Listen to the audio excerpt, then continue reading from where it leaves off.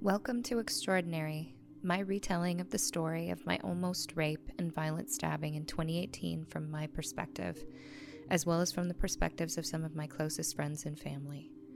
My hope is that this story and the stories of the extraordinary people who helped me along the way will inspire a better understanding of the effects of extreme violence, PTSD, and recovery on individuals and the people supporting them.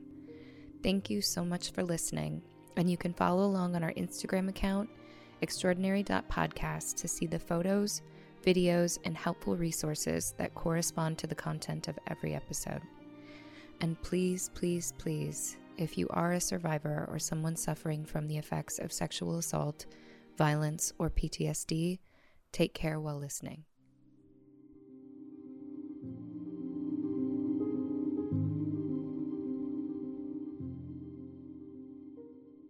Hey, you guys, welcome back. So in the last episode, it's March of 2020, and the trial is finally supposed to happen after 2 years, and COVID hits. So I was pretty heartbroken when I got the news that the trial was postponed again. I know we talk about it and joke a little bit about it in the last episode, but like the juxtaposition of getting closure and having my family and having my friends and being supported and having this kind of climactic moment that I'd been building toward for so long, to being alone in my apartment, scared, unsure not only about the future of the case, but unsure about the future of the world. And that we were all feeling that way. I know we all talk about it, that there were things about it that were kind of a treasure, and then things about it that were really, really hard. So I don't want to divulge too much into COVID because we all have our unique experiences and we're all probably very tired of hashing through them at this point. And my family could tell that I was pretty sad about it. One cute thing that my older brother did was send me, because my birthday is also in March. March 21st was my birthday and all this was happening. One cute thing that my older brother did was send me this birthday video. The CDC recommends wash your hands for 20 seconds, or the amount of time it takes to sing happy birthday twice. Happy birthday to you, happy birthday to you, happy birthday dear Lee, happy birthday to you. So we all made it through it in our own way. But it wasn't until I think the summer of 2020 that they started to talk about bringing cases back. It was still unclear if my case would be brought back sooner rather than later. You know, the courts were so backed up and everything was unclear. We didn't have a vaccine. Everything was still pretty new in the summer of 2020. But the conversations started to happen.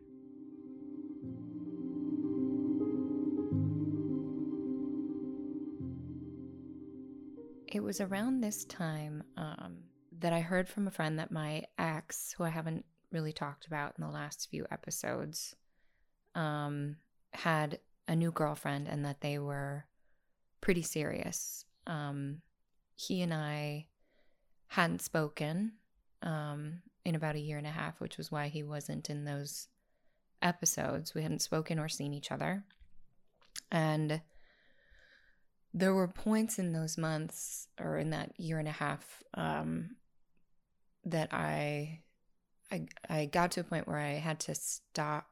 I had to ask friends to stop giving him information about me or about my recovery or about the trial,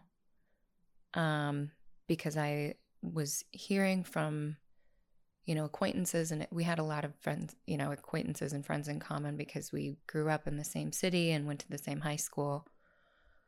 And people were asking me things or telling me that they knew about certain updates and that they had heard them from him.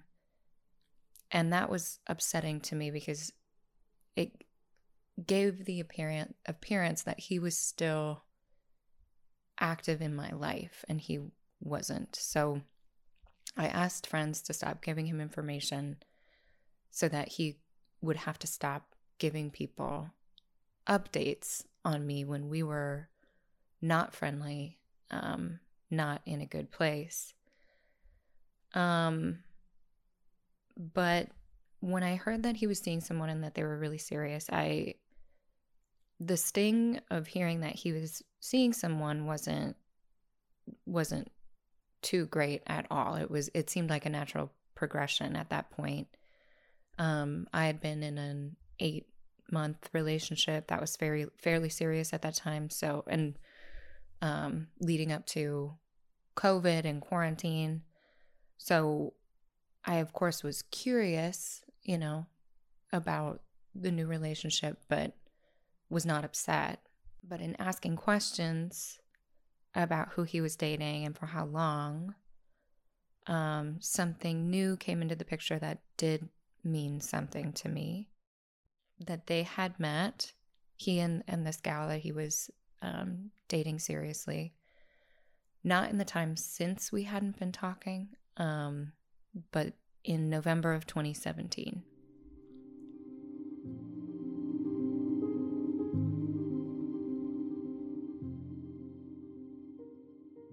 That was 4 months about before the attack, and we were broken up at that time. So fully within everyone's bounds to be dating someone. But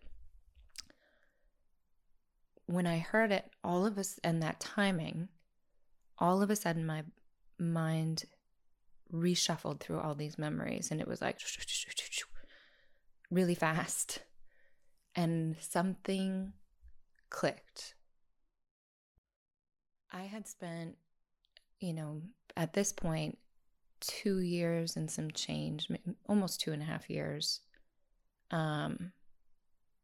trying to make what happened make sense, trying to make what happened between he and I make sense. Thinking through all those memories, like the week before the attack, asking him if he wanted to finally make a decision, in or out, and him saying that he needed more time to decide, which I didn't know what that meant.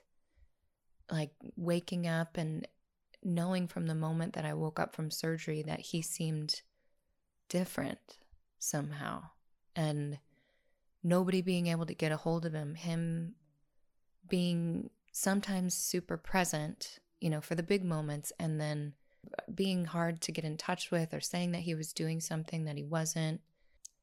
Him seeming to be able to move forward with his life after I got out of the hospital somewhat undeterred, going to Coachella a month and a week or something after my attack, and going to Electric Daisy Carnival and buying a car, a brand new, very expensive car within 2 months of the attack, going to karaoke nights, going to Lakers games in such, a different tone than the turn that my life was taking as a result of the attack. Him going for long walks with me while I was trying to get him to act normal with me, and normal being inseparable best friends, gobbed on top of each other all day long, all the time. And instead getting from him the answer that I was mistaken about those memories, that those memories were a creation of my own, a distortion of my own, that weren't real, and that I was remembering through rosy-colored lenses because I desperately needed just someone, anyone, that it wasn't ever going to be him.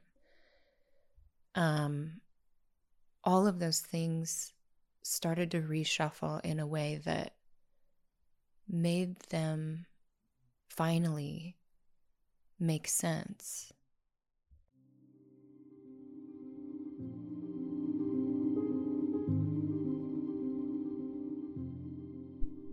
Like when I think about it through an empathetic lens or from his shoes, he meets someone that he thinks he could be really serious about.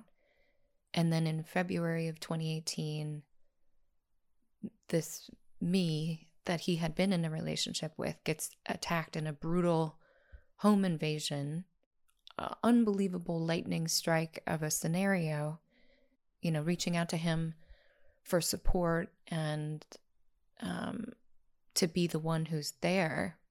He's being leaned on by me and my family, and everything is getting really heavy and really serious, and he's trying to keep the hope alive in this new relationship and trying to look like a good guy for the cameras, not walk away from me at this horrible time in my life, and have the social consequences of that. Trying to juggle that with also trying to build confidence with someone new who's observing you engaging with this old girlfriend in this way, and trying to move forward and convince her that you're a likable, fun, lovable guy who's not completely still entrenched in the drama happening in his ex-girlfriend's life. I can see, I don't agree with the approach by any means, but I can see all of a sudden when I hear this, why these things happened. And I had been, since the attack, so ridden with guilt for my having the person that I had dated for a couple months in the hospital. My ex had told so many people that was why he was distancing himself from me, that I had broken his heart by having that guy be in the hospital. I had friends give me lectures about how selfish and unkind that was to him. And I felt it. I felt like an awful person, selfish and cruel, that I had done that to him. And I had gone over, what I realized I had been obsessing about all those years was what changed his mind from the day before to when I woke up from surgery. What all of a sudden made me unlovable and not who he used to stand outside with a boombox and, signs that say sweet things about our future. And I had spent so many hours on days on months obsessing about what I had done wrong, what I could do to make myself lovable again, to convince him that I was still me, that I wasn't broken, that I wasn't this selfish, unkind, cruel person that hurt him when he was just trying to support me. All of a sudden, I realized that he had kept this from everyone. And that loop that I had been trapped in, all of a sudden evaporated. And I was free.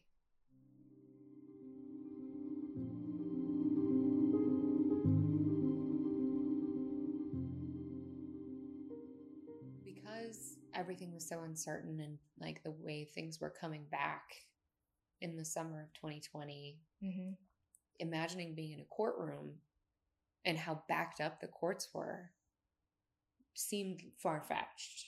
It did, and then for a while they were saying you'll be on an iPad on the stand. Oh, that it would be virtual. It would be virtual. Oh my God, I forgot about that. That broke my heart. Yeah. The idea that like people say that phrase, have your day in court. Yeah. But the idea that he wouldn't have to, and I don't know that it affected him at all, to have to see me, to have to see my family. I don't know that it penetrated his world whatsoever. Mm-hmm. But the idea that like I would experience that whole reckoning from my apartment. Yeah. It just felt like I would always just unfinished. It would feel like a dream. Yeah. Like surreal. Yeah.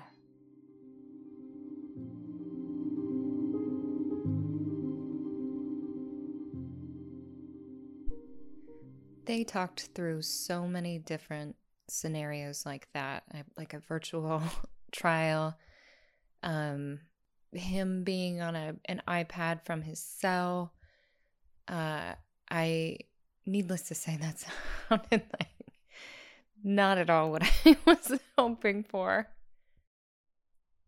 I think ultimately it was maybe in August or September of 2020 that we got word that my trial was one of the first to be put back on the court's calendar, and that it was scheduled to begin jury selection in late October of 2020.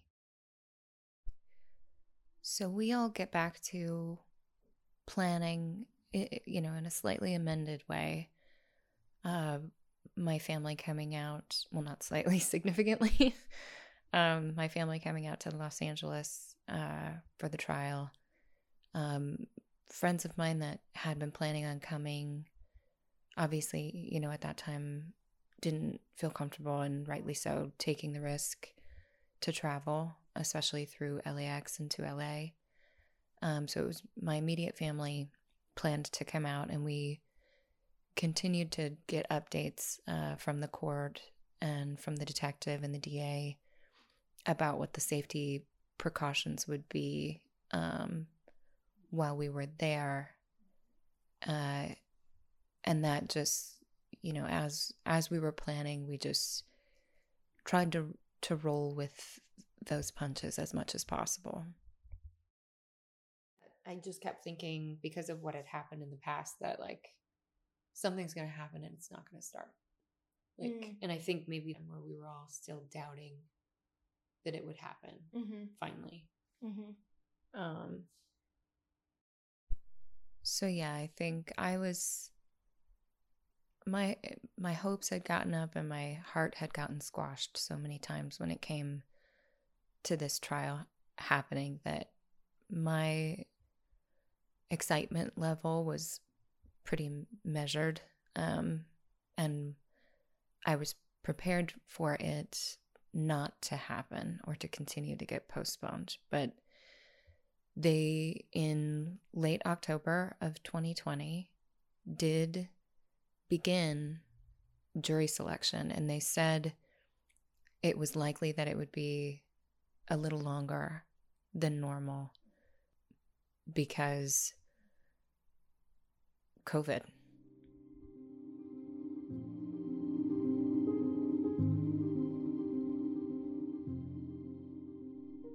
So Rashad, my attacker, was present for those first jury selection dates, and he acted the way that we had seen him acting in court during the jury selection. I had the option to be present at the jury selection, but with things being the way they were and them saying that it would probably take a little bit longer than normal, which I think is typically a handful of days usually. But they said it might take a couple of weeks. But we got word after maybe a day of jury selection that Rashad had been acting in a way that they decided to send him to another psych evaluation, but this time he was going to see a doctor that he had already previously been seen by, and that it wouldn't be a full, because when I heard that, I was like, okay, so a 60-day postponement. But they said because he was being seen by a doctor that already had a history of him, that it was not a full 60-day evaluation, but just another check-in to confirm his competency. And I'm sorry if you can hear my dog Cookie heavy sighing in the background of this episode. She insists on being in here with me, but does not seem to understand the concept of not making sound while I'm recording.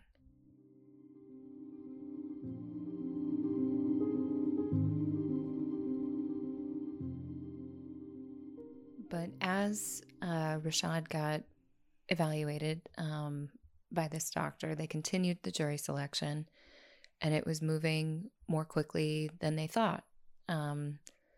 So my family bought their tickets, and they flew out to Los Angeles.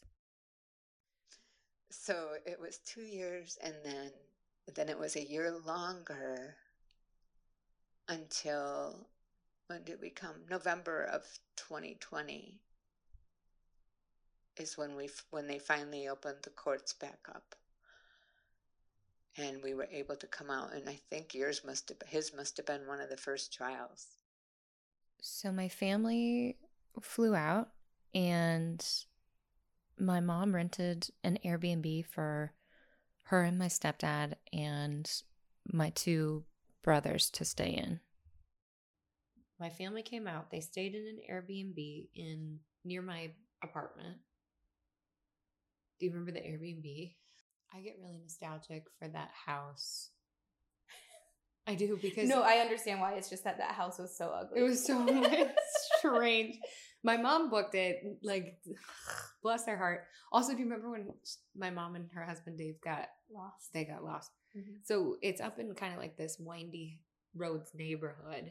This house was definitely straight out of the 70s. It was not like a luxury mansion. It was a nice house, but it was built in 1972 and left from that point. Yes. Locked up. Like we imagined some like grand old Hollywood star from like the 40s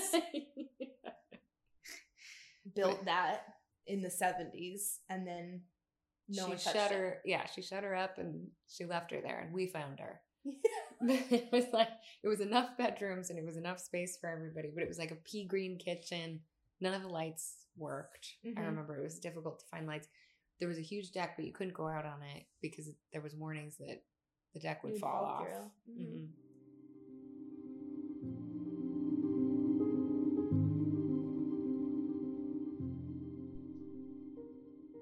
And my dad also flew out at the same time as my mom and my stepdad and my brothers. And I haven't talked about him a lot in the episodes since the hospital because that day, I think the day that he flew out to Los Angeles to be with me in the hospital after the attack, he found out that his wife had cancer.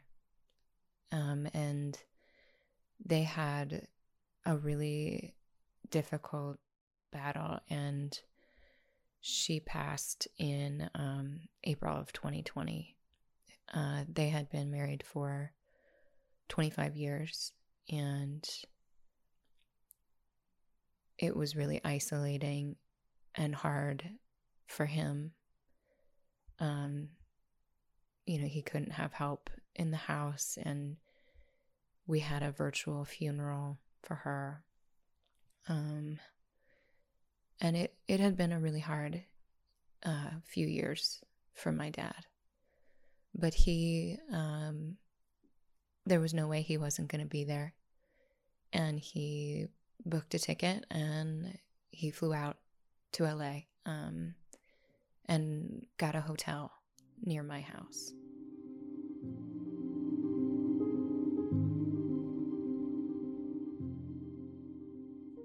So things were moving along, and it was starting to feel really real, that it was going to happen. And we knew we had a new judge, Judge Lauren Weiss Bernstein.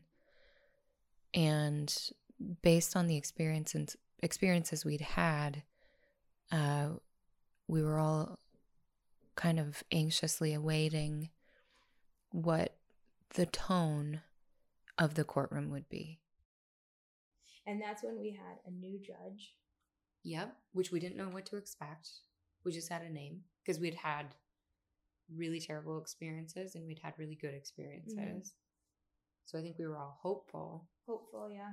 But also, once we kind of had been in a few, knew to not, we knew that we wouldn't know what to expect.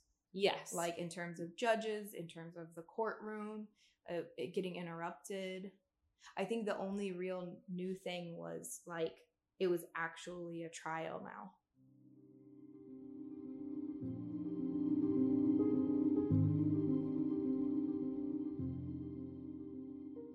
So they finalized the jury selection and they set a date for the trial to start. I think the date was November 3rd, 2020.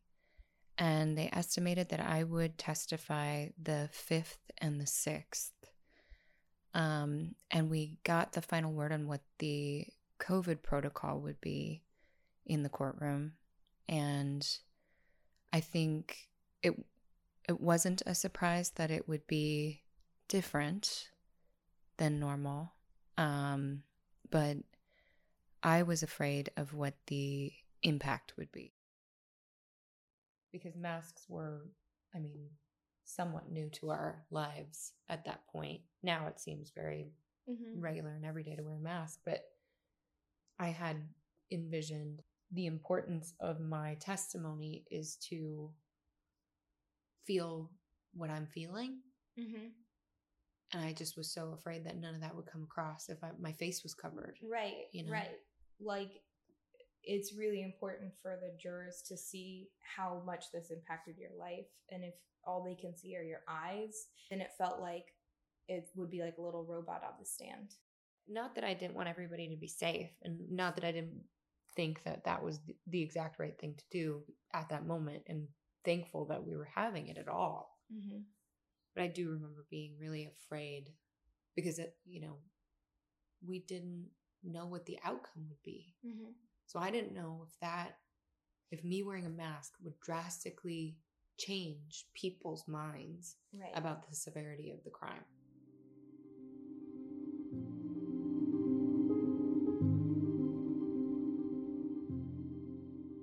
So like Meg and I talk about in those clips, I was nervous about the impact that my wearing a mask while testifying would have, and also the underlying awareness and fear of COVID amongst the jurors in their wanting to be there, their,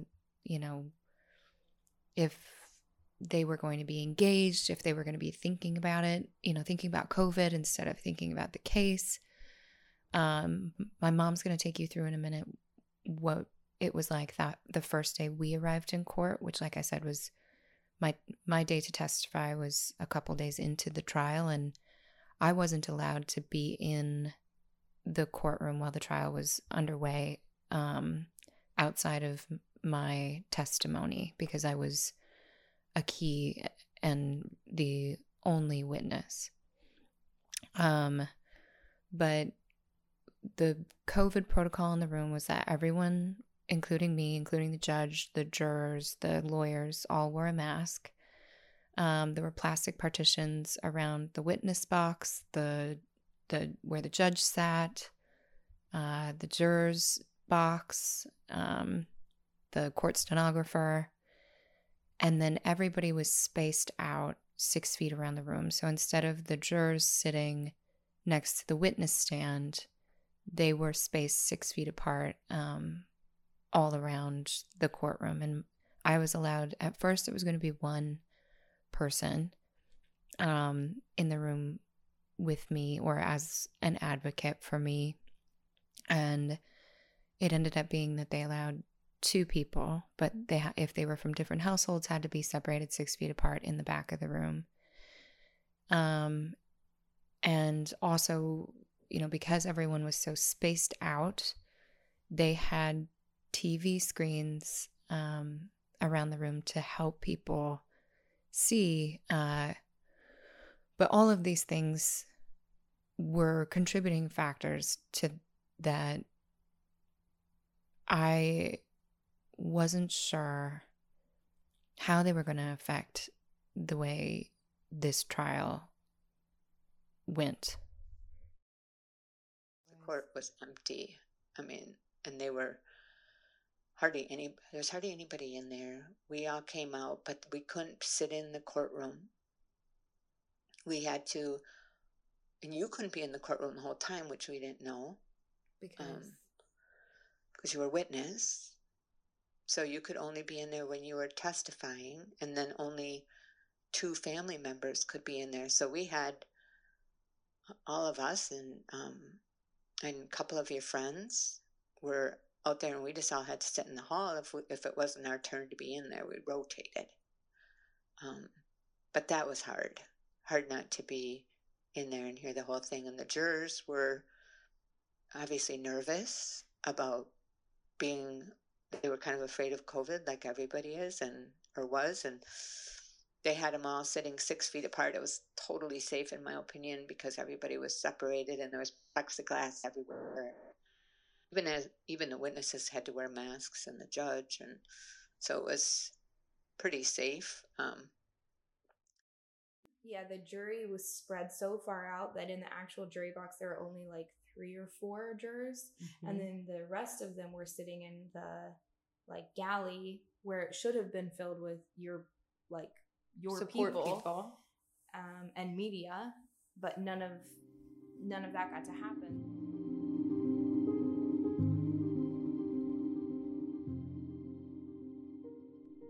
So we all walked in that first day, and I knew it was my day to finally testify, and they told me that would probably take 1.5 to 2 days of the trial, my testimony and then the cross-examination. So we walked in, it was me and my family, and then like we said, a few friends that were also there to support. That most everyone would sit in the hallway, and we sat in the hallway waiting for them to come and tell me it was time. And I asked my mom and my dad to come sit in the courtroom for that first day while I testified. So I was sitting out in the hallway, and I was doing all these things. I kept going into the bathroom to give myself little pep talks, and I kept stretching my arms and shoulders, I remember. And I was walking back and forth down the hallway and just trying to, I was trying to kind of feel big, puff out my shoulders a little bit and feel powerful. I had done a lot of, during COVID, I started exercising a lot around my apartment building outside. And as I was exercising and running and working out, my motivation was always to feel really capable and really strong on the stand in front of him. And I would motivate myself by saying, run like he has your little brother, and run as fast as I could. And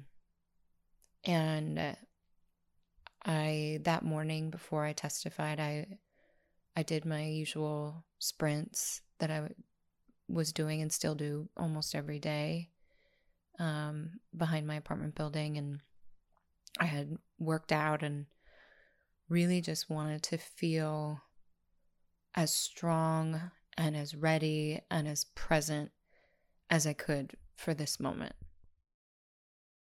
I think we talked about that too. Like, it was so frustrating while it was happening, and all the delays were just so like rage-inducing at times.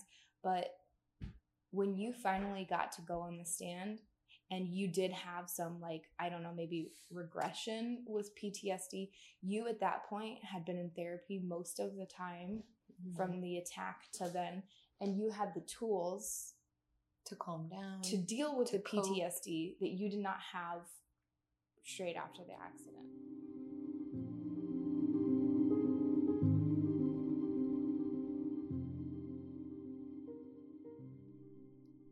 So the detective came to get me and told me that it was time. And I walked in to the courtroom and walked around the back. It was a new courtroom to us, and looked around and saw all the jurors all spaced out. And I remember them all kind of wide-eyed looking, watching me as I walked up to the witness stand, I'm sure trying to assess. They didn't know any of the story, really. They knew the charges, but they didn't know the story. So I'm sure trying to assess who I was. And I wasn't sure up to that point if Rashad would be in the room, and he wasn't. And we found out in one of the following weeks why. And I walked up to the stand and I got sworn in, and luckily I had practice doing this in the preliminary trials, or in the preliminary hearings. So I, of course, was nervous because this was it. But I was, nervous about the impact of the masks and COVID and all of it, but I felt pretty prepared. So the DA started off by asking me my name, like last time, and from there started asking me questions about what happened that night. And the types of questions they ask are very, very much to paint a picture of the scene so that there's no ambiguity about any detail or any potential question of how it could have possibly happened differently. So I say that to say that the types of questions that the prosecution, the DA would ask me were, what did you hear? Why did you think it was that? What time was it? How do you know what time it was? When you saw him, about, what angle was your bed facing to the door? How many feet away would you say that he was? It's a mix of questions like that, really, really detailed scene setting questions. And then also you can't say, you can't say, I guess, you have to answer in the definitive with yeses and nos. And, if you are describing like a comforter, let's say, you describe it in excruciating detail, or it feels excruciating, but it's all to prevent there being any question about the understanding of every single person in the room being clear and being the same. So we went through what happened that night uninterrupted because Rashad wasn't there, except for, the defense every so often would have an objection. But the objections were, it wasn't like I was hammered with objections. They happened fairly frequently, but it didn't feel like I was being bullied, I guess I'll say. But I was getting an understanding of when the defense would object, what her narrative that she was trying to tell, an alternate narrative to mine, was.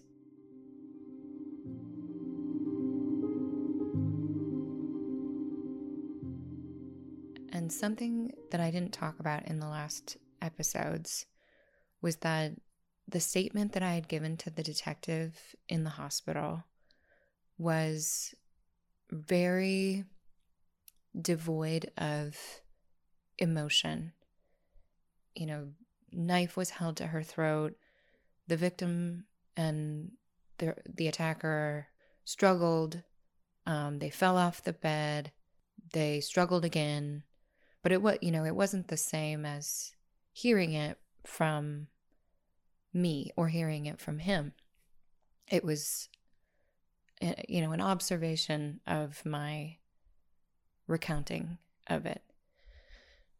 And so there was definitely no get the fuck out of my house in there. It's a statement like that is not an emotive narrative.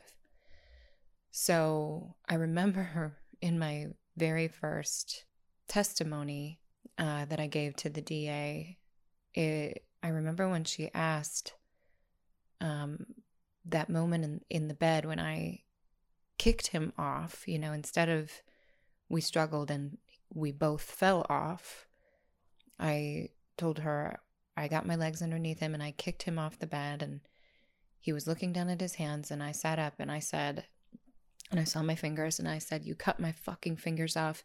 You cut my fucking fingers off. I'm gonna fucking kill you." And I remember seeing her face when I said that, because she had no idea that was what happened. And I just remember seeing her eyes get wide, and then maybe this is just me, but a little bit of a smile.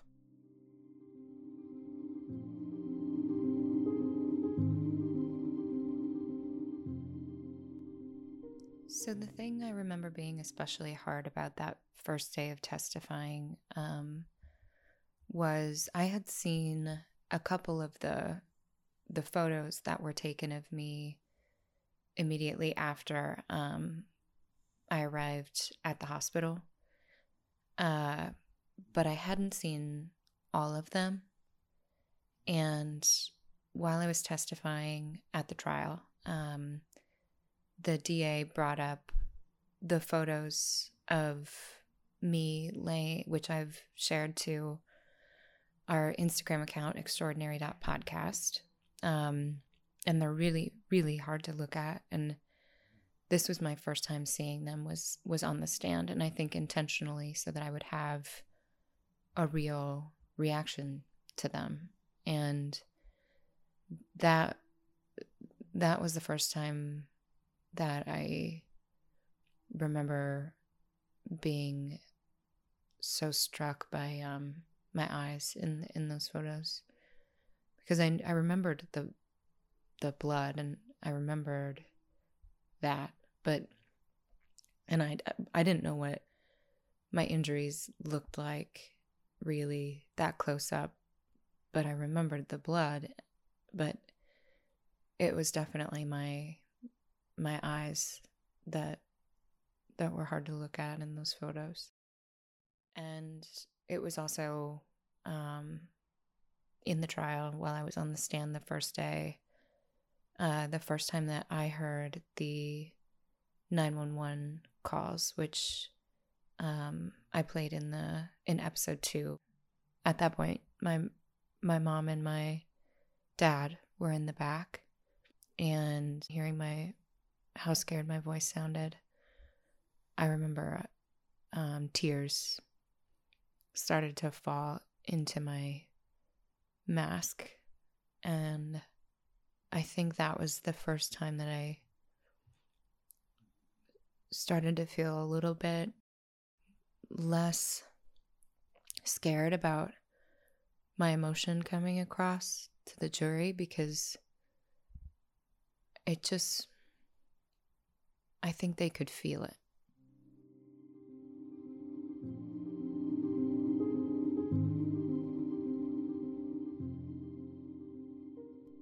So we finished that day, and I wasn't finished testifying or being questioned by the prosecution, but we reached the end of the day, and me, my family, and the friends that had been sitting in the hallway all headed back to this retro 70s Airbnb to, I don't know, just be together.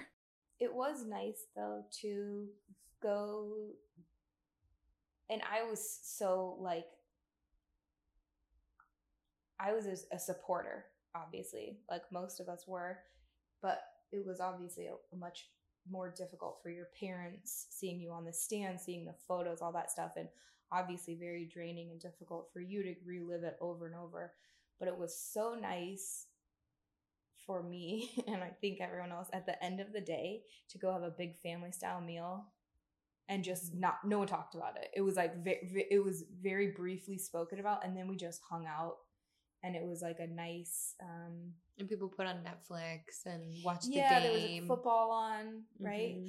And it was like a nice wind down, instead of us all going to our individual houses and being like, what the fuck, and getting on social media and just like tuning out. It was a really nice, like, there was a decompress kind of community aspect to it, of like, sharing a big meal and then going home. And I think that helped mentally for everyone who had to. You lived through it, right? And you've lived through it probably every day since.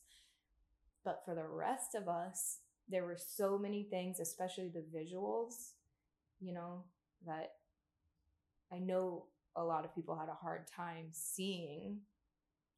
So then to go back together and be like, have a nice, happy family meal was a really nice, like, ending to the day, I think, of all the trial stuff.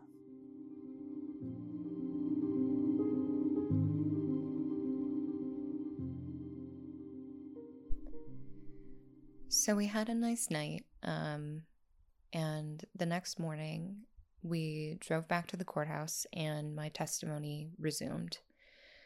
And I testified until about midday, and then we took a short recess, and it was time for the cross-examination. And the cross-examination was, like I said, I had been picking up pieces of what I could see the oppositional narrative that she was trying to breadcrumb throughout my testimony was going to be. And once she started asking me questions, it started to just kind of become a game of cat and mouse, or I guess maybe more like Battleship, where she would ask me questions, and she would ask a few questions that were definitely going to be the answer in the affirmative, and then she'd answer a question that would be, kind of a Battleship moment. She'd lob one over and say right at the end of it.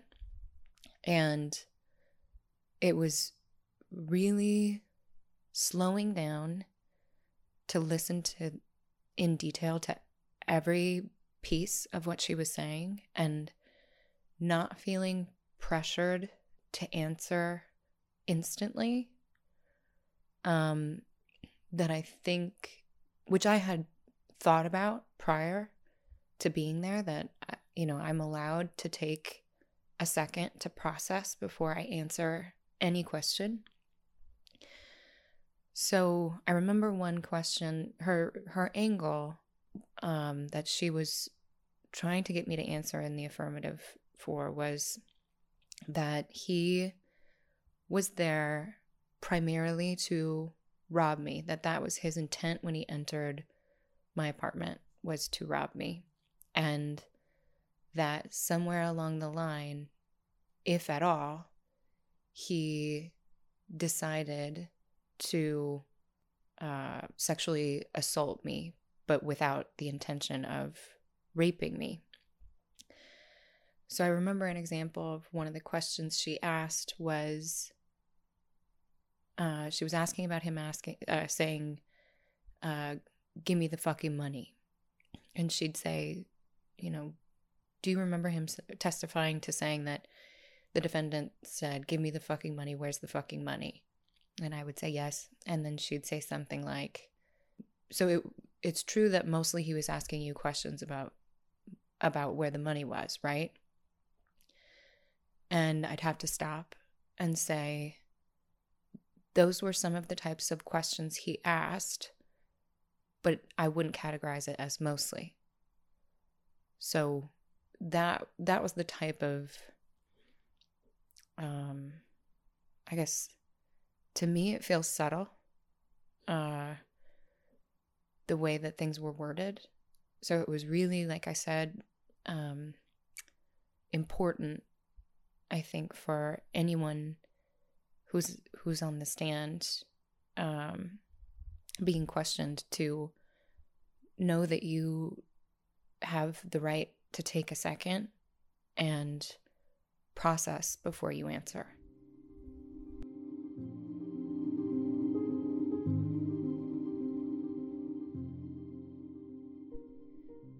So I had been so afraid leading up to the trial that the defense attorney was going to get personal and try to discredit me and make me out to be a liar and all of these things that I'd seen in the movies. And it wasn't like that. It was mostly, like I said, she had an alternate narrative that she was trying to tell. And she did bring up frequently that there were some differences in the statement that was taken by the police and what I was testifying to. There was one in particular detail about what he was wearing, and I'm as sure as I could be, knowing that often people's memories are incorrect, but in my mind, clearly, he was wearing, each time I had my eyes clearly on him, which was first in the kitchen, then when we were fighting, and then when he was running out, he was wearing blue jeans. And I testified that I remembered punching him in the penis and feeling my knuckles on the zipper. And because of the evidence that they had a pair of bloody jeans that he had in his backpack, or that he had been wearing when he was arrested, that did not have a hole in the thigh. And then they had sweatpants with like a really like a pattern, like diamond pattern, a really distinctive pattern, that had a very similar blood stain, but that did have a 1 to 2 inch cut in the pants that correlated to a cut that he sustained that night that I didn't know about in his leg, a 1 inch stab wound into his right thigh.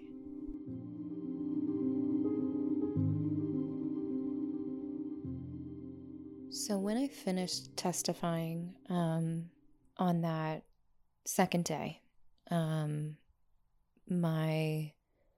walked out into the hallway and the trial resumed. And my dad and I think both of my brothers were allowed to go into the courtroom together because I wanted people in there so that we collectively, and everybody alternated, but so that we collectively had a sense of what was being said at the trial and what the evidence was. And I remember my dad and both of my brothers walking out. I think it was the first hour after I had come out into the hallway, and my older brother walked up to me as soon as court let out and walked right up to me and gave me a really big hug, and he had tears in his eyes. And right after that, my dad came up and gave me a really big hug and looked shaken. And my little brother went and sat down on the bench and just looked really quiet. And they said that they had watched in the courtroom with the jurors and the attorneys the video of the body cam footage from the first officer on the scene, which I shared a clip of it on the Extraordinary.podcast account, but I've debated sharing all of it because there's a part of it, and this is what they said made them upset. There's a part of it where the officer gets really close up to me and is talking to me, and my older brother said, "It was your eyes. It was your eyes."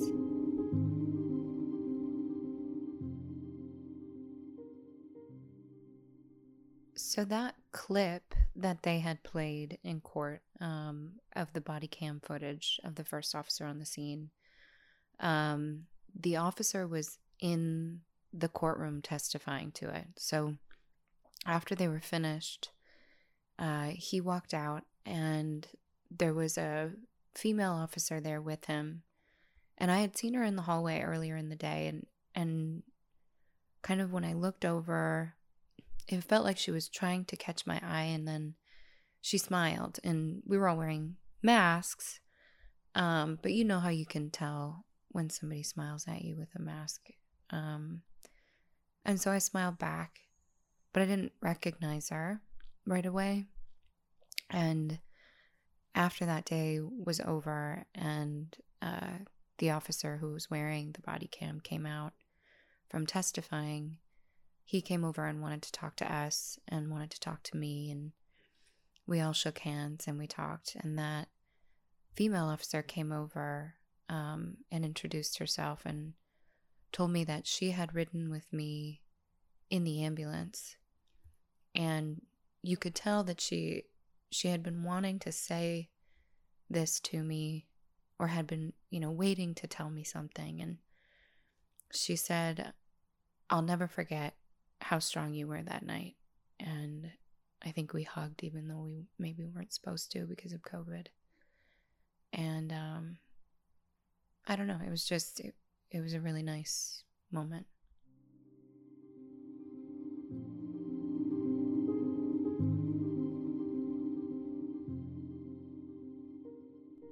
So we all went back to the Airbnb that night, much like we had the night before, and had dinner and played games and watched football and talked about Netflix. I think we were watching The Queen's Gambit at that time, which was such a good show.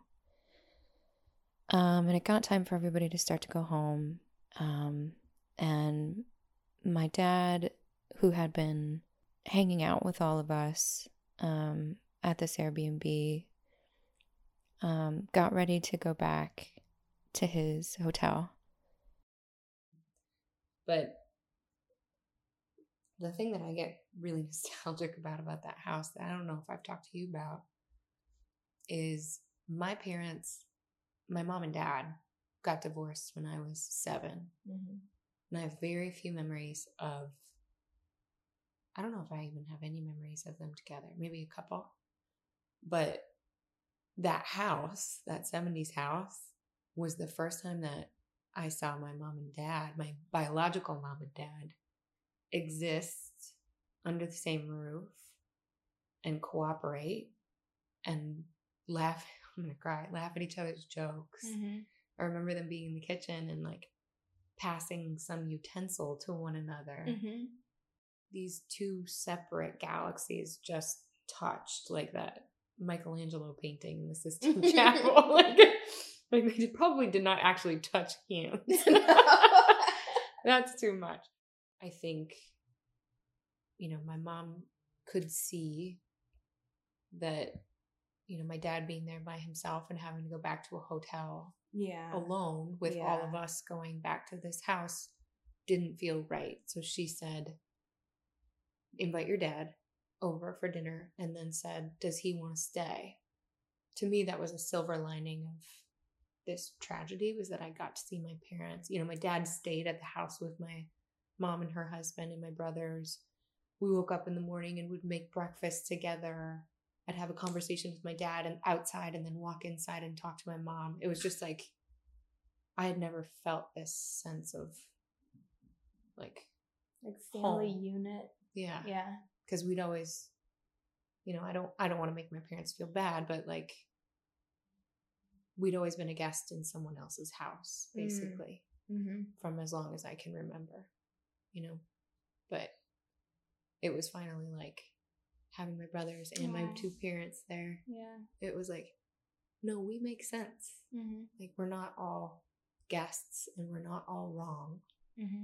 We make sense when we're together. So that was really nice.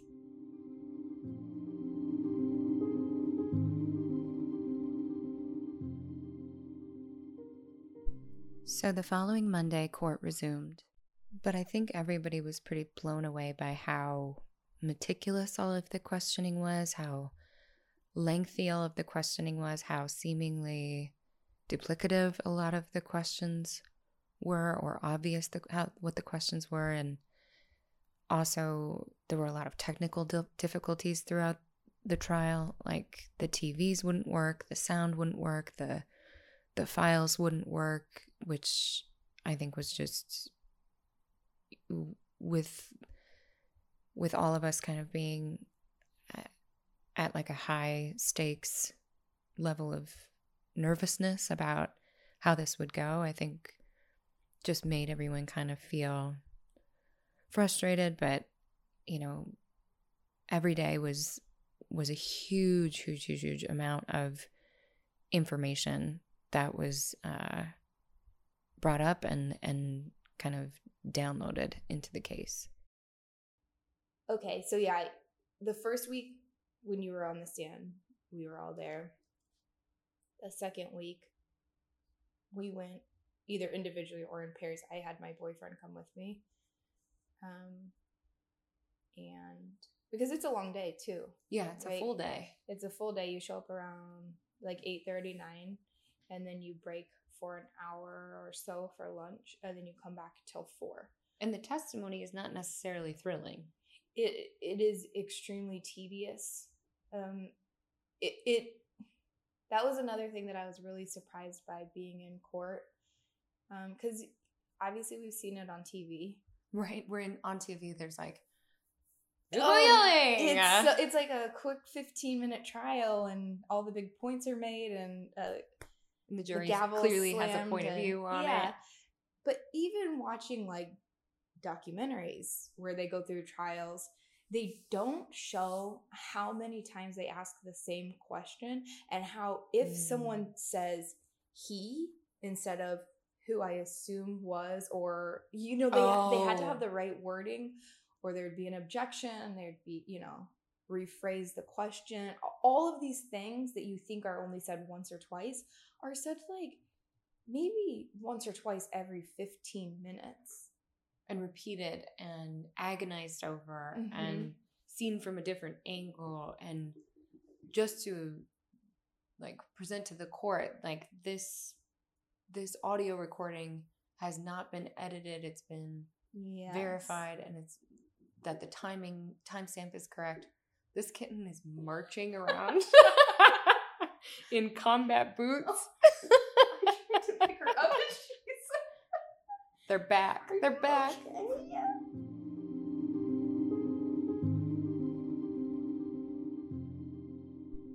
So with that said, I want to walk you guys through some more intriguing, I guess, pieces of information that came out as they brought new witnesses up to the stand after my testimony. And I'm going to go through them kind of rapid fire, but I think it's all going to help it make sense when I read to you what my mom's notes from the closing statements from each of the lawyers. So first, I want to take you through what exactly he was charged with. So count 1 was assault with attempt to rape during a burglary. Count 2 was first-degree residential burglary. Count 3 was first-degree residential robbery, and there's a difference. Count 4, assault with a deadly weapon other than a firearm. Count 5, aggravated mayhem, and I'll define what that means. And count 6, criminal threats. And I remember being surprised at not seeing assault or sexual battery or attempted murder in those charges. But I think when I explain the sentences they carry, that I can explain why. So let's take that first count. Assault with attempt to rape during a burglary. So that count alone carries a life sentence. And it's specific to the pairing of an assault with attempt to rape partnered with a first-degree burglary. And the difference between burglary and robbery is that burglary alone is entering a structure with the intent to steal or to commit another crime inside of the structure. And robbery occurs when a person takes someone else's property by force or by fear. Those two counts, I don't remember the sentence that came with them upon a guilty verdict, but those two counts were not, did not carry a life sentence with them. Assault with a deadly weapon other than a firearm, that is him assaulting me with the knife. That one to me felt kind of soft for the damage inflicted, but it's pretty straightforward. And then aggravated mayhem. So mayhem is the crime, this is the definition. Mayhem is the crime of unlawfully and maliciously depriving someone of a body part, disabling or disfiguring someone else's body part or rendering it useless, cutting or disabling someone else's tongue, putting out someone's eye, or slitting their nose, ear, or lip. What are some examples? Beating another person while raping her, or punching someone into submission in order to cut off one of their fingers, which all of those are awfully specific. But the difference between mayhem and aggravated mayhem has more to do with intent. If you decided one day that you wanted to cut somebody's finger off and you went out to do just that, you would be guilty of aggravated mayhem. And aggravated mayhem also carried a life sentence. And then finally, the last count was criminal threat. So in California, the definition is these are threats of death or great bodily injury that are intended to and that actually do place victims in reasonable and sustained fear for their safety or that of their families. And that is a serious charge that is charged as a felony.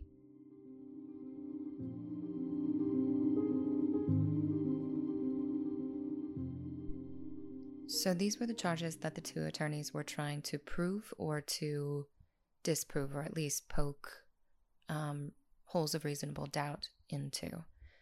So the defense attorney was primarily focused in my case on trying to create doubt around the attempted rape. And to do that, she was focused mostly on intent and on trying to prove that Rashad, like I said, was there to rob me, and then a sexual assault happened. And then the DA, the prosecution, went in with the burden of proof, so that she was creating a visual and irrefutable trail between, Rashad entering my apartment and then our movements throughout the space, based on where they found blood, where they found fingerprints, because in all of those pieces of evidence, there are breadcrumbs along the way that tell a story of someone who not only knew what they did, but knew what they were going to do.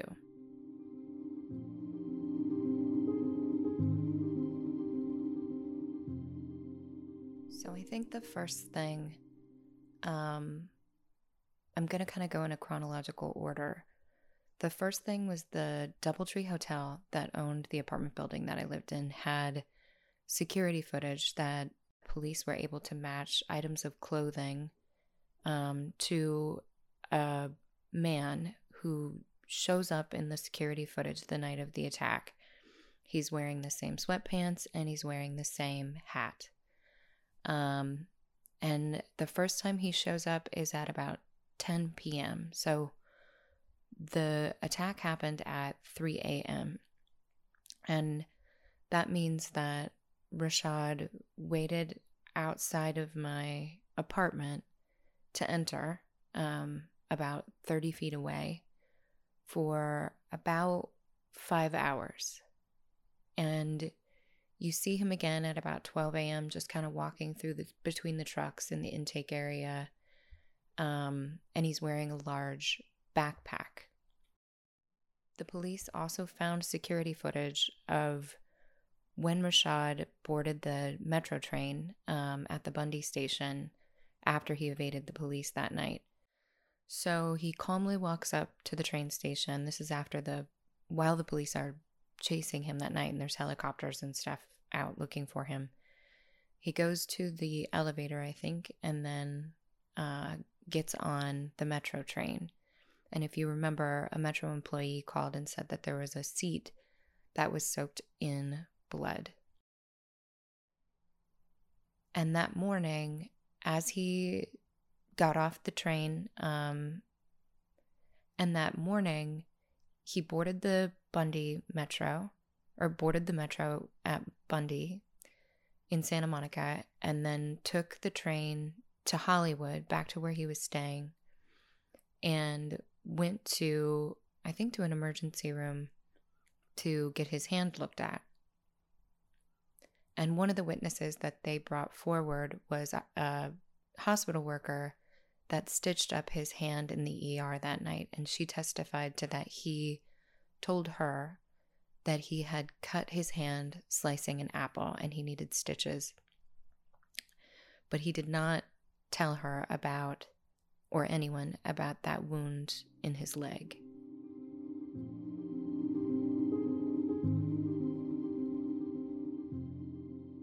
So Rashad was arrested at a parole meeting on the Monday following the attack. And after he was arrested, he makes phone calls to friends and family, potentially on advice from his attorney, to remove photos of him from his Facebook account that show him wearing articles of clothing that are going to be used in the case. So the red hat that he was wearing that night, I think, was in his profile picture on Facebook. The sweatpants, the backpack, the shoes. He was calling and asking friends and family to remove all of these photos, and all of those phone calls, because he was calling from the jail system, were recorded and were played in court. He also made phone calls to friends and family, and I wasn't in there, so I don't know exactly and I don't have the transcripts, so I don't know exactly what was said, but from the notes that friends and family took in the phone calls, he says, "I'm going to go down for punching that girl," is one of the things he said. He told someone that he was scared and said that he dropped his phone that night, which he did. He dropped a phone on my bedroom floor while we were fighting. And then the last clip that they played, he says that the quote from my friend that was sitting in there said that he said, "That chicken head stabbed me in the thigh." So he was alleging that I stabbed him in the thigh, which I did not. But that point comes up again later in a line of questioning from the defense attorney.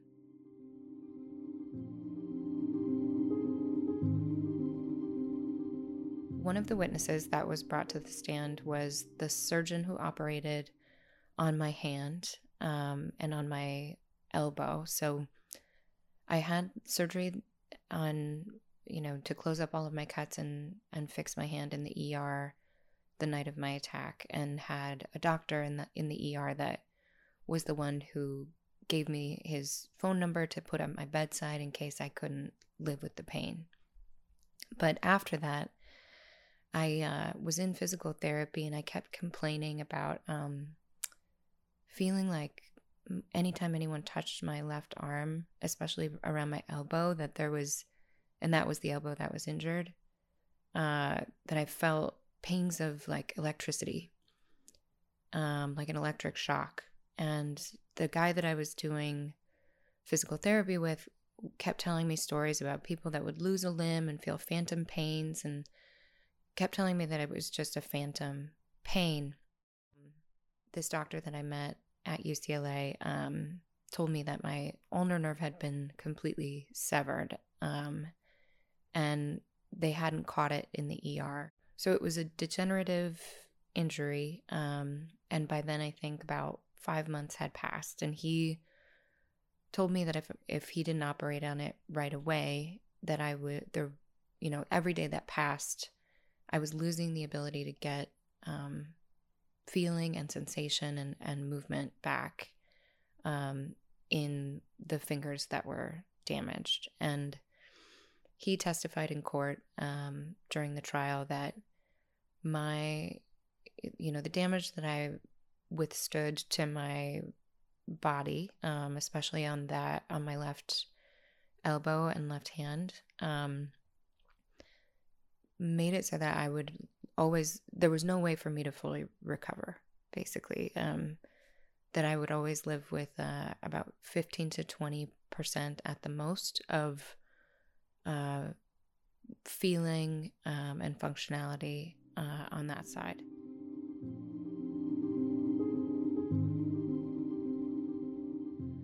So that proved mayhem, which was that count that was focused on causing permanent injury to someone. But I remember my friend saying that the defense attorney asked him specifically a couple of times if the injuries that I sustained to my hand could have possibly been sustained while I was grabbing for the knife. And he conceded that was possible.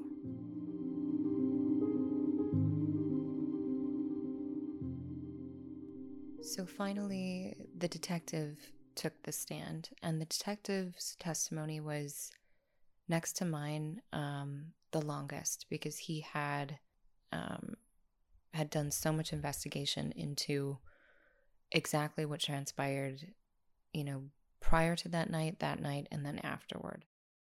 And I've talked about him a little bit in this podcast, but I want to say and be as thankful as I am for who he is and who he was for us.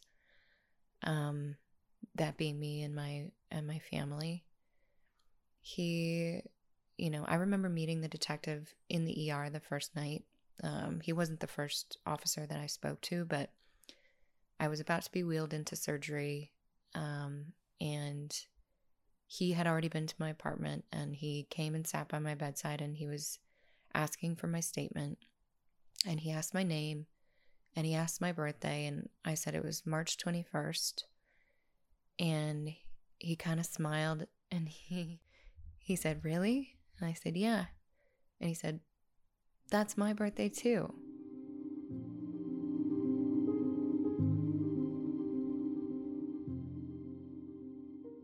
He was the detective that was with us throughout all of those years of back and forth. He would call and check in on the family, check in on me, how I was feeling, how my physical recovery was doing, how my mental recovery was doing. He would call and leave messages and give us updates on when the court meetings were coming up, what to be prepared for, and just beyond keeping us updated and informed, he made this process, he made it warm, I guess, for us. We were never scared to call him and ask, for advice or ask how to handle something. And I feel so lucky for that. I know that that's not everyone's experience when they report, a rape or a sexual assault. Yeah, I don't, I've heard so many stories of people engaging with, the police or detectives at all, and it being sometimes an extraordinarily re-traumatizing experience. But I would say the guidance and the warmth that we got from the detective on my case is what I would wish for everyone who's in this position. We all really trusted him, and we all really relied on him, and he really, really cared about this case, and so did the DA. We knew from talking with them and the years that we worked with them that they cared about us. They cared about how we felt. They cared about how I felt. I can't imagine not having advocates like that in those positions. I really do think that was something that I was very lucky to have and was blessed with.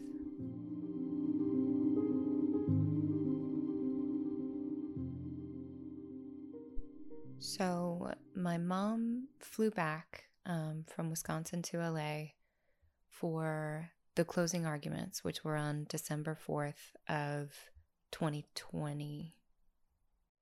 So the DA led and gave her closing arguments. And I won't read my mom's notes from that. I wanted to skip straight to the defense attorney's closing arguments and then read the DA's rebuttal. And these are my mom's notes that I'm reading from, so this is not word for word. It's probably, my mom took really good notes. But I want to say it's not word for word what the defense attorney's closing arguments were, and it's also, I stripped it down to specifically her closing arguments that were geared toward trying to disprove the intent to rape. It starts with her saying, "I'd like to begin by expressing my utmost respect for Lee and what she went through that night. But that's not what we're here to talk about. We need to be objective. It is clear that there are crimes where there is evidence. I have no quarrel with that, no dispute. There are crimes that the prosecution has failed to prove. First, let's agree Lee is not a machine. She likely has gaps in her memory, and it's understandable that she could have created memories. There were times where there were contradictions. For example, she twisted her fist into his zipper. He was wearing sweatpants with no zipper, but her testimony was so vivid, so convincing. The prosecution hasn't proven intent beyond a reasonable doubt because 1. Rashad never took out his penis. 2. He never took off his clothes. 3. He never took off her clothes. Rashad entered her apartment and used her knife. He didn't bring one with him. He peeked into her bedroom and walked away, hiding in the kitchen and armed himself. He was trying to leave, hiding himself from her. He was afraid. She told you his voice was quivering. If he was intending to rape her, why was he hiding? Give me money were his first words, not rape, when they were on the couch side by side. There was no evidence that he tried to touch her then. If he wanted to rape her, he could have done it then, so he did not intend to rape. Rape is a crime of violence. Not usually, I'm stealing, why don't I just rape this person? It was not his intention. The very fact that Lee was thankfully not raped, that is evidence. He touched her breast under her shirt. That is sexual battery, but that hasn't been charged. Lee said he told her to get on the bed and that he rubbed her vagina over her shorts. That is sexual battery. Lee said he asked for a condom. That is not proof beyond a reasonable doubt. He never took off his clothes. He never took out his penis. It was not his intention to rape. Regarding count 1, you don't have evidence of intention. There was screaming, punching, kicking, but you never heard evidence of his intent to rape her. Rashad is 6 feet 2 inches tall and Lee is smaller. He had a knife. If he intended to rape her, he could have done it when they were on the floor. This count and its lesser have not been proven.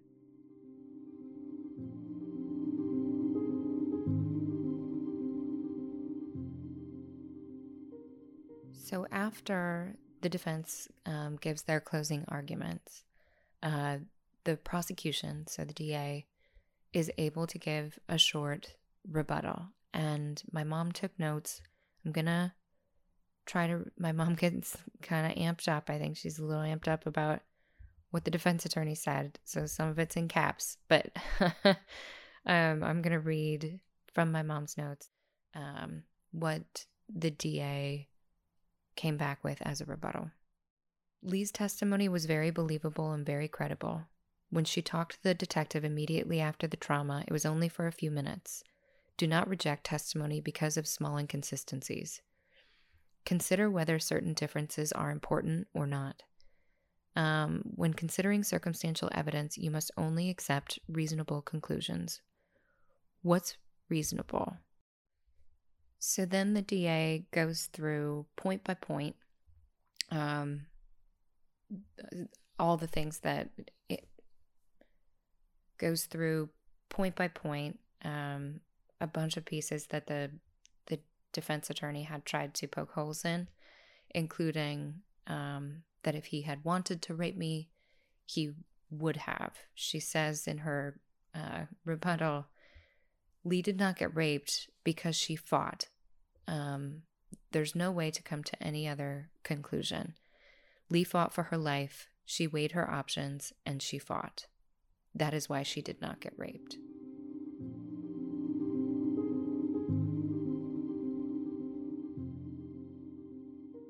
I remember sitting outside in the hallway on the bench, and like we said, this was high COVID time. So there was nobody in there. It was just me sitting in the hallway by myself. And I remember court getting out and everybody coming out, and, you know, that feeling, you know, it was still tension. We didn't know what the outcome would be, but there was this collective relief that we had made it through. You know, like I think even the jurors, you know, we all were in the same hallway. You know, we didn't talk to each other. We didn't communicate in any way, but we had become a sort of community, that a community of necessity, that we were going through this very weird thing, all of us together.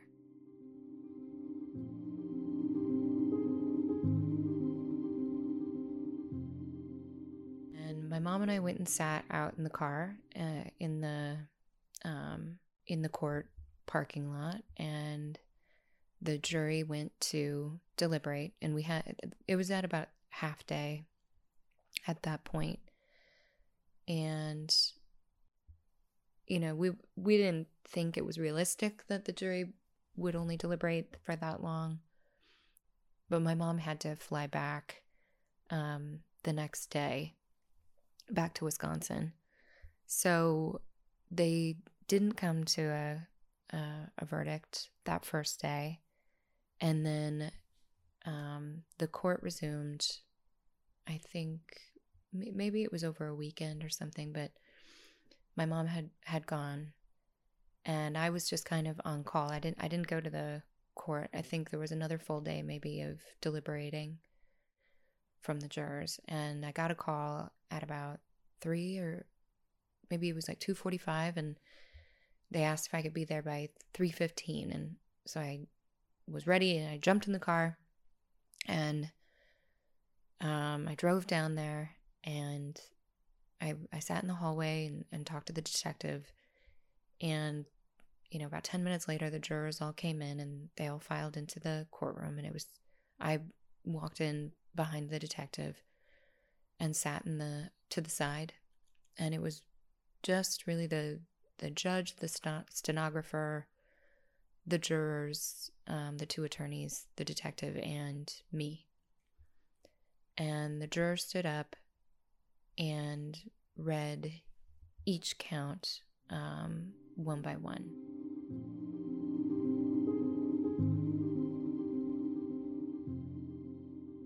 For count 1, assault with attempt to rape during a burglary, they found the defendant guilty. Count 2, first-degree residential burglary, they found guilty. Count 3, first-degree residential robbery, they found the defendant guilty. Count 4, assault with a deadly weapon other than a firearm, they found the defendant guilty. Count 5, aggravated mayhem, they found the defendant guilty of a lesser charge, which meant he wasn't charged with aggravated mayhem, he was charged with mayhem. Count 6, criminal threats, they found the defendant guilty.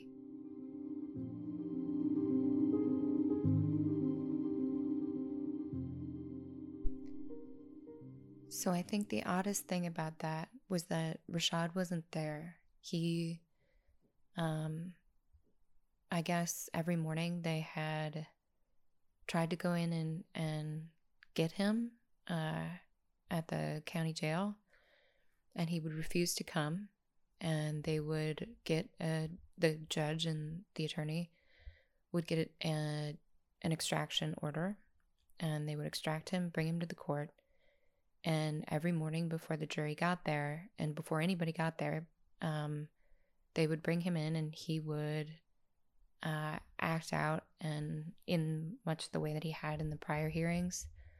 And really, it sounded like he didn't want to be there. But they brought him every day, and every day he had a chance to sit in and listen, and he chose not to. But Rashad wasn't at his whole trial.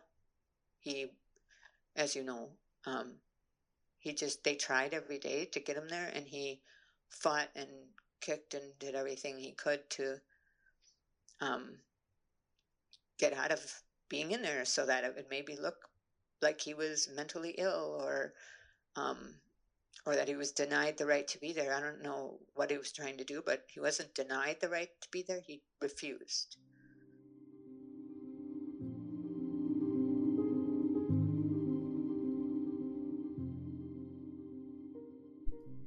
So after they read the verdict reading, the detective, I had to leave, and the detective stood up, and I stood up, and he was walking me out around the back. And I remember as I stood up, I looked, we were all wearing masks again, but I stood up, and as I was walking, I looked back at the jurors, and there were maybe 2 or 3 of them that were really, maybe I was wrong, but it felt like they were worried that they wanted to know how I felt about the verdict.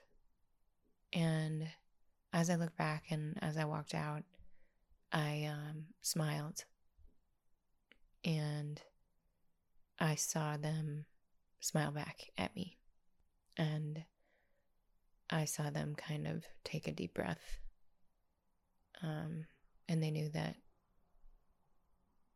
I was at peace.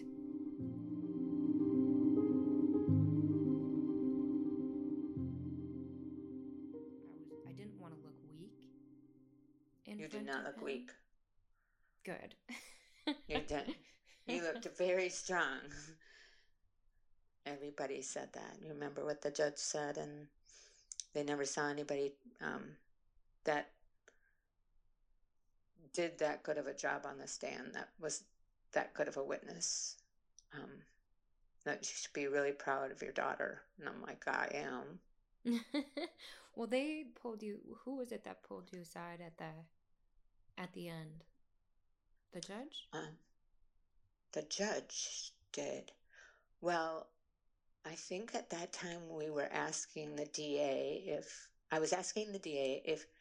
for the verdict, if you could bring a friend, because they had, like, at that point they were saying only family, Because of COVID. And I had asked the DA, can she bring a friend to the verdict? Because we don't know when they're going to come back with the verdict.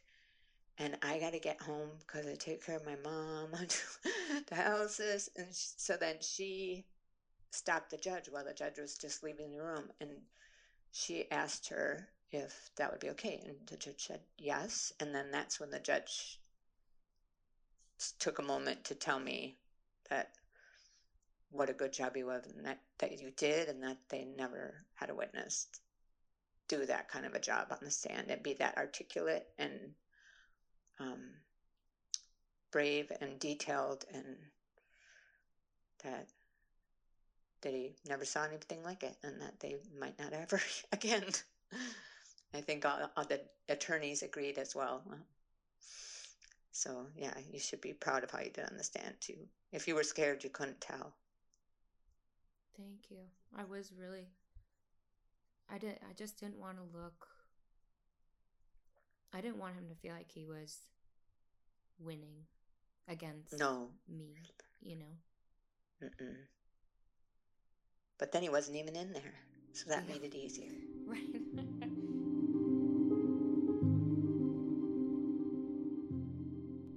So it was another month before the sentencing. The sentencing hearing was the first week of January in 2021. It was scheduled for January 6th, and my mom flew out for it, and my dad flew out for it.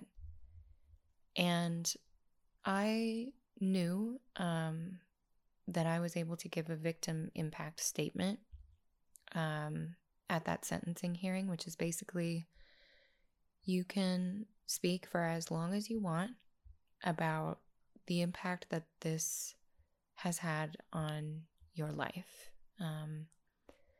And you and your loved ones, your whole family, everybody can give a victim impact statement at a hearing like this. And the judge will listen to you. The defense side as well is, anyone who's a loved one or an advocate for someone on the defense's side is also able to give impact statements. And all of this is to weigh in, for the judge to weigh what the sentencing will be. So I'm going to share on our Instagram account, extraordinary.podcast. I wasn't sure at first, because this was before I had shared anything at all, really, with anyone besides close friends about the attack. And I remember sitting down to write the victim impact statement.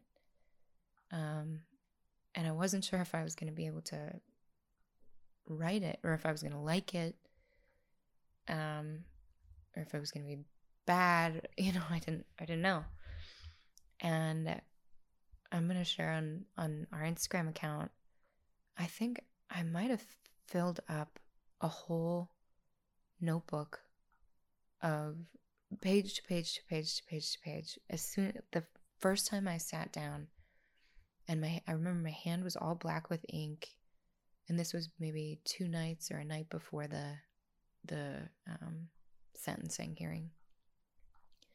So I had to significantly cut down my victim impact statement, so that I didn't want to keep everyone there, forever. But we arrived that day, and again, there weren't many people in court because for safety reasons. But it was the judge, the stenographer, the 2 attorneys, the detective, me, my mom, and my dad, and my friend Meg. And on his side, we hadn't seen his family at the trial, but his dad was there, and his dad's wife was there, and I think Rashad's girlfriend or former girlfriend maybe was there, all to speak on his behalf. So at that sentencing hearing, we were all in the room, in the courtroom, and they brought Rashad in, and I think that time he was wearing almost like a wooden looking mask, or not like a throwaway mask. It looked like a strange face covering that was strapped around his head. And I think he was in a wheelchair, and he was handcuffed to the wheelchair, and his feet were chained to the wheelchair. And I think to restrain him and to easily be able to move him from place to place and safely move him from place to place. But he was brought into the courtroom, and he was, doing what he was doing, and yelling and arguing with the judge and swearing and saying things like that. Not specifically about the case, just kind of yelling about things. And they started to take him out, and his dad had been in the hallway maybe, and they asked him if he would cooperate if they brought in his dad, and if he could talk to his dad. So his dad came in and was talking to him, and he started yelling back to him, and he flipped for a second back to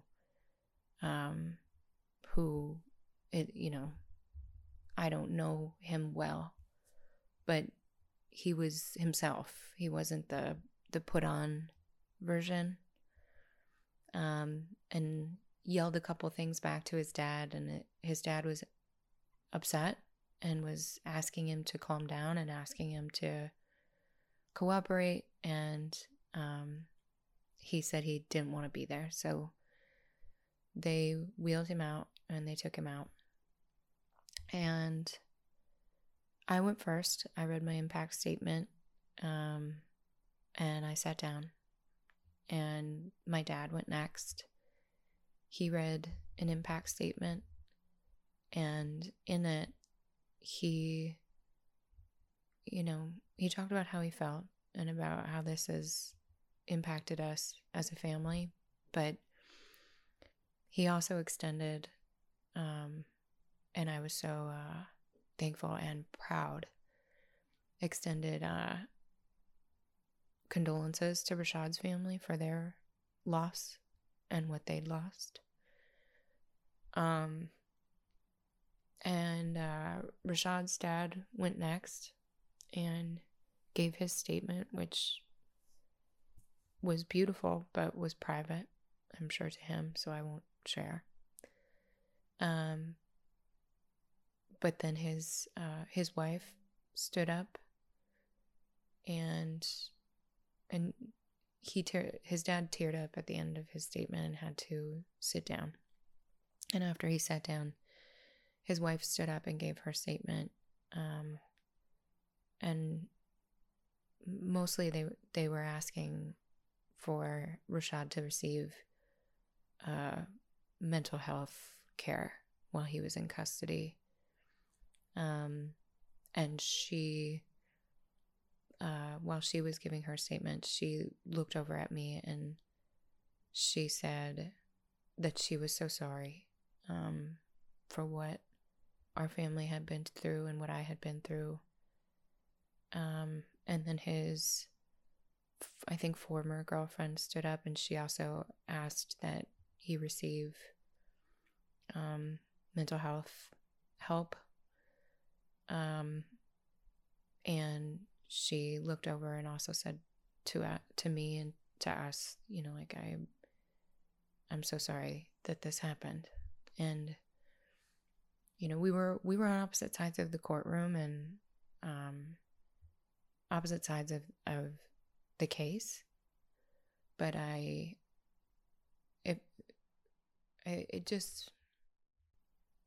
wasn't expecting it I didn't know what to expect with all of us being in that room together, the two families of the two people involved, and it was a moment, I guess, that I just will never forget.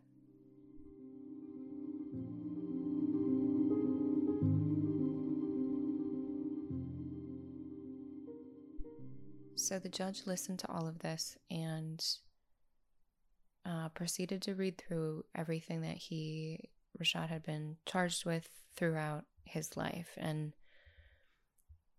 in doing that, it pieced together, I think, predictably, someone who had a very difficult and very violent life from when they were very young. And again, that's private and that's his life. So I don't feel comfortable to say. But at the end of it, she said what her sentence was. She sentenced him to life in prison, plus 3 years for prior offenses.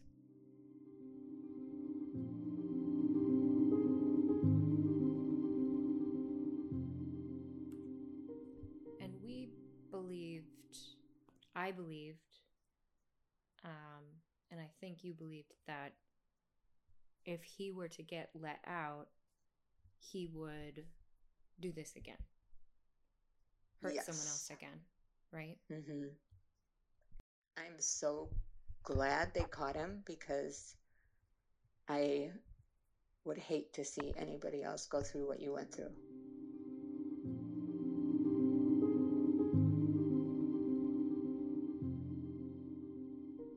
So I bet you're wondering, like I was, what the hell was in that fucking letter? That was exactly what I was waiting for throughout the whole trial. I was waiting for one day something to come out that said what had been written in that letter and what that letter meant. But I was able, after the trial was over, to finally learn what was in that letter. So, like I said, it was written by somebody that knew Rashad. And I was told it wasn't used in court because it would be too easy to poke holes in someone's account or someone's opinion. But what was written in the letter was that, and I'm paraphrasing, Rashad had done what he did to me to someone else before, and that he had in fact planned for quite some time, was what the person said, to come to my house and rape me specifically. And in the letter, this person said that the woman he did this to before was in Arizona, and basically implied that he had been watching me, potentially from having seen me at some point in 2011. In the letter, this person also said that he was extremely unsafe around all women and children, that he had become inappropriately obsessed and sexual. Anytime he was around a woman, would inappropriately touch them. He would create stories around them being romantically linked, them having a future together.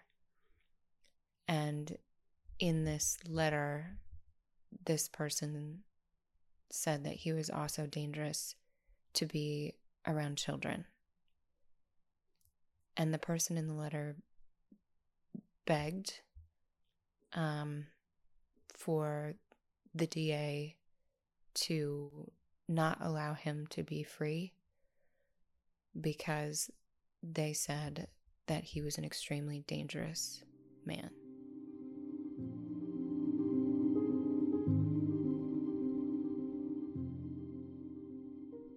Thank you guys so much for listening. I know this has been a long episode, but this is really the last of the storytelling episodes. I am going to do one more. That's really just a conclusion, and just, what it's been like to do this podcast, what I've learned, how I'm feeling now. And then you'll also hear again from my mom, and my friend Meg and my friend Andrew, to get some of their, the ways that they feel like this has changed them, or what they think someone else could maybe learn from what they've learned. So I think, that the last episode, the conclusion, I think is going to be a really good one. But thank you guys, as always, for listening. And if you do feel inclined to share, please share. And I'll see you next week.